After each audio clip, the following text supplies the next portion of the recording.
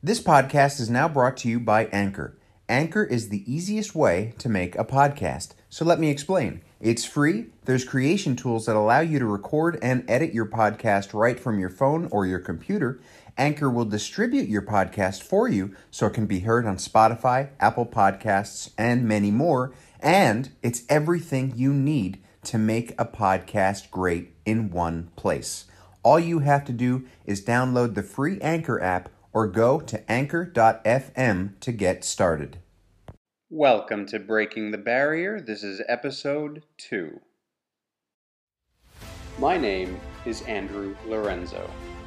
For the next 2 years, I have committed myself to pushing my body and mind to their limits in my attempt to run a 2-hour and 40-minute marathon. For my first marathon in October of 2018, I ran just under 4.5 hours. So I'll be looking to shave almost 2 hours off of that time. I certainly have my work cut out for me. With the help of running coaches and fitness experts, I will push myself harder than I ever have in hopes of breaking the barrier. Hi everyone, and welcome to Breaking the Barrier. Thanks for listening. I'm Andrew Lorenzo, and today what I'm going to be talking about are the things that I learned when I trained for the marathon, specifically 5 things I learned while training for a marathon. So the reason that I want to talk about these is because these things that I learned are actually translatable to everyday life. So I want to talk to you a little bit about how the things that I learned helped make me deal with things in life a little bit better. So we'll get started right away here. So the first thing that I learned with marathon training, number 1, looking too far ahead in the plan can be intimidating. So what does that mean? So when I undertook this marathon training, I used an app. And what that app was a specific structured plan. It wasn't tailored to me. It was just a specific structured plan to train for a marathon. So this particular one was a 12-week plan with 33 runs scheduled over the course of those 12 weeks. So that works out to about 3 or 4 runs per week on average. When I first started looking at this plan, I was still a new runner. I still am a new runner. As I've said, I've always run in my life since I was about 13 or 14 years old, but most of those were interval training workouts on a treadmill, so never long distance running. So training for a marathon and running outside and not on a treadmill is still something that's relatively new to me and was very new to me at the time. So I looked at these runs and I looked at day 1 and it was like a 4-mile tempo run, which a tempo run was described in the app as. Now, let me back up. Tempo runs, I think there's a lot of misunderstanding of what a tempo run is. I'm still trying to find out exactly what a tempo run is, to be perfectly honest with you, because I hear a lot of different things. So in this particular app, a tempo run was a run that was comfortably hard. It was described as comfortably hard. So you couldn't quite have a conversation. You were pushing yourself just a bit, possibly above your race pace, and probably couldn't keep that tempo up for more than 45 minutes to an hour. So that's what the tempo run was according to that particular app. So that was a 4-mile run. So I looked at that and I said, okay, I could do that. For me, that worked out to about, I think at the time, and actually, funnily enough, I used the treadmill to do that first workout, and I did that in about 36 minutes on a treadmill. So I don't know how really accurate that was, but so there you go. My first marathon training run was actually on a treadmill. Anyway, so I looked at that and I said, okay, yeah, fine, it's fine. But then I looked ahead. I looked about, I think, 3 or 4 weeks ahead, maybe 5 weeks ahead, and I saw that there was a 10-mile run. And it intimidated me. It scared the heck out of me because I've never run that far. I mean, the most I'd ever run was 8 miles, and I think I'd done that at that point in my life like twice on a treadmill using intervals. So not even steady state training. And so I looked at that and I was a little bit freaked out. So the point is, looking too far ahead, it's good to have future goals, it's good to have future plans, but if you look too far ahead without having all the facts, it might not be a great thing. It can actually detract from what you're trying to do, and it can scare you off from doing what you want to do. So, in particular with running, you have to be able to trust that your body will start to acclimate to the distance that you're going. And by the time that you get to a distance like that, it's it's okay. It might be challenging, but you'll be able to get through it, and it's okay. But you don't want to focus too much on that stuff in the beginning because you're not there yet. And it's going to scare you to think too much or too hard on that. And I think a lot of the times when people give up is because, and I'm not just talking about in marathon training or running, I'm talking about life. A lot of the times when people give up, it's because they think it's going to be too hard. I'm not saying that that's always the reason that people give up, but I'm saying that that's a lot of the reasons why I would give up is because I would look ahead and think, nah, that's too hard. There's no way. I'm not going to be able to get there and do that. So the point is, don't look too far ahead and get intimidating. If you're going to look ahead, do it with an open mind. But within your life, there are things that haven't even happened yet, and worrying about them now is not going to do you much good. I'm not saying that you shouldn't think about the future or think about things that are going to happen, but don't stress so much that it stops you from moving forward because it's useless. So just you need to learn how to focus on what's happening now and just be mindful of what's going on and really settle into what's happening around you so that you can focus and that you can give everything that you have to what's going on around you and what's the task at hand. Because if you focus too much on something that hasn't happened yet, you're not going to be able to focus on what you're doing and you're not going to be able to give your best effort. Lesson number 2. Not all runs will be your best. So what does that mean? Well, in running, we have PBs and PRs. Now, they're basically the same thing. Personal bests, PB, personal record, PR, same thing. So what does that mean? So we'll use a 5K race, 5-kilometer race, 3.1 miles. You go out and the first time you run it in 30 minutes. And the second time you run it in 31 minutes. And you're always hovering around that time, 30, 31 minutes, whatever. Now, eventually you get to a point where you run it in 29 minutes. That's now your new PR. That's your new personal record. So that's not going to happen on every run. It's not realistic. For me, when I would go out on a run and I would do something that I had not done before, for example, I ran my 5K PR last week at 22 minutes and 30 seconds. For me, that was amazing. I had not ever run it that fast.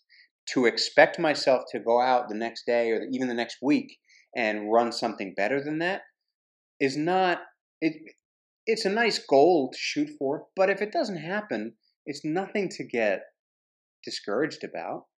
PRs are PRs because they don't happen all the time. They're personal records. If personal records happened all the time, they wouldn't be special. It'd be cool, but they wouldn't be special. So, and then that's the same thing with going out on a run. You might go out on a run, a long run one week, and it feels great. You might go out the next week and have that same long run, and it just doesn't feel so good. It's like you're heavy and your breathing's all over the place, and you just can't get through it without feeling a little bit of pain, maybe even feeling sorry for yourself.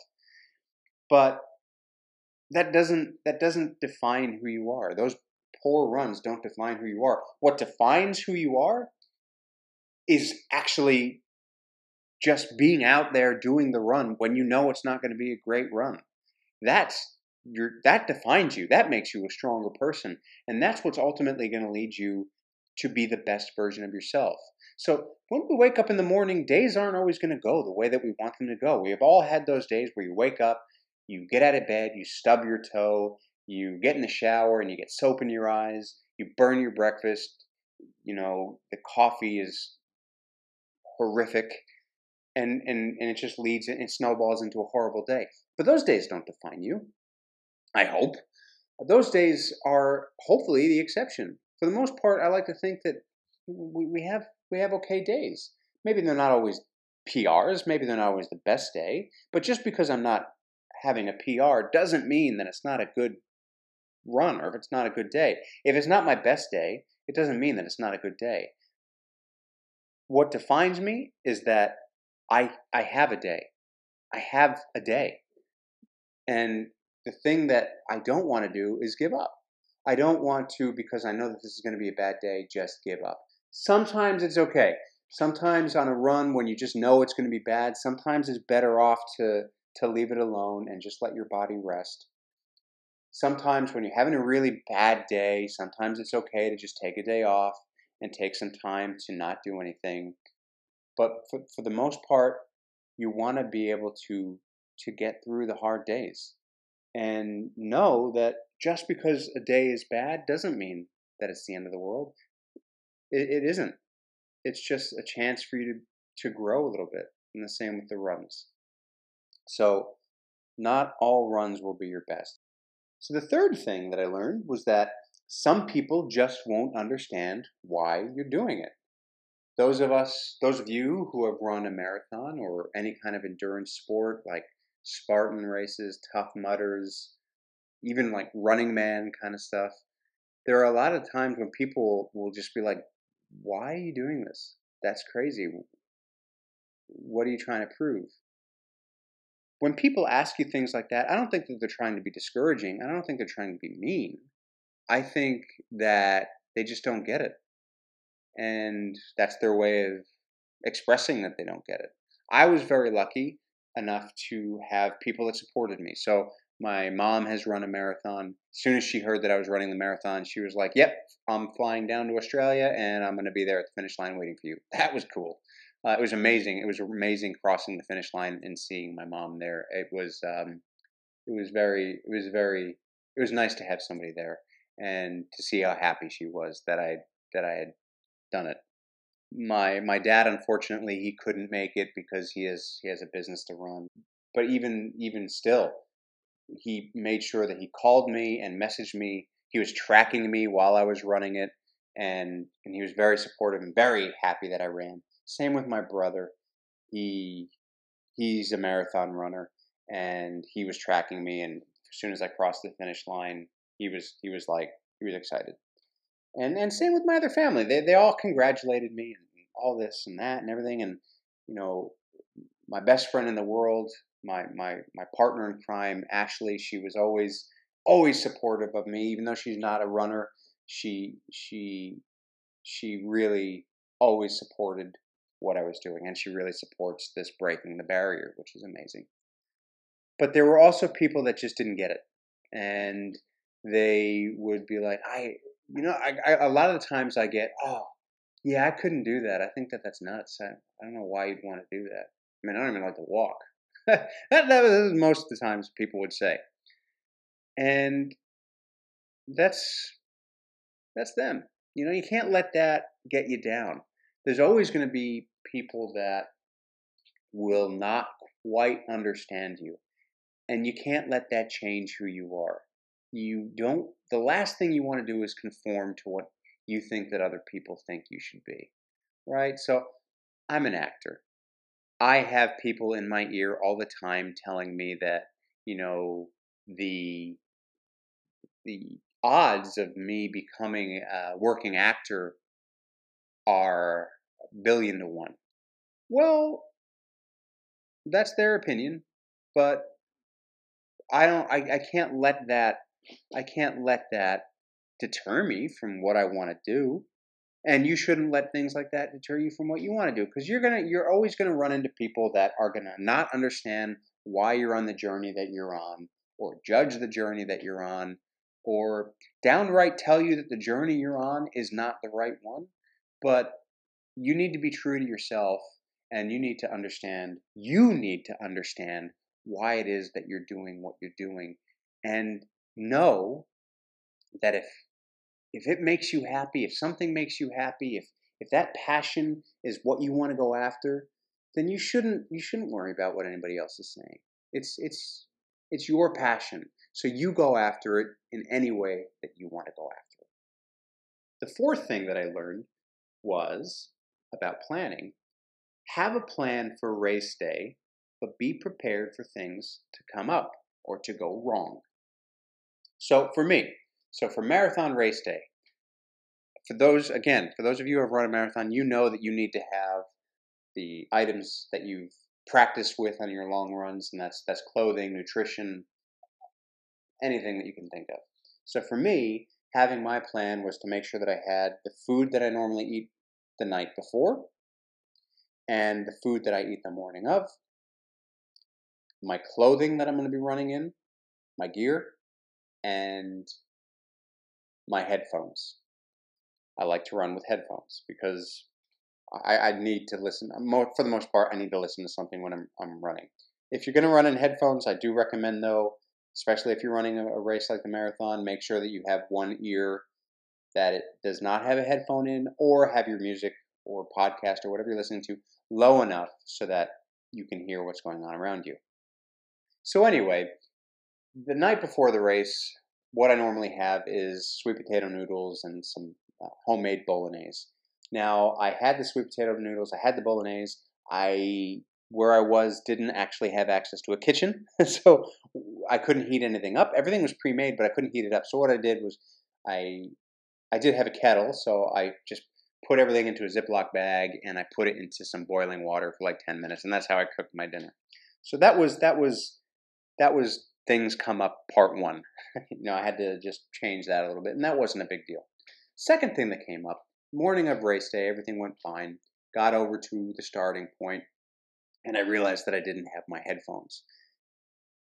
I wanted my headphones. I didn't want to go into this 26.2 miles with something that was that different. Now, for me, running with music versus not running with music for 4 hours, that's a big deal to me. It might not be for you, but I had to get my headphones. So things that come up part two, I ran back and I got my headphones. Not a big deal, easy enough. 10 minutes to get to where I was. Thankfully, I was staying really close to the starting line, and I was back in time to start. And I used it as a good warm up. Now, the third thing that came up was something that I could not change, and something that I was not used to at all, was the weather.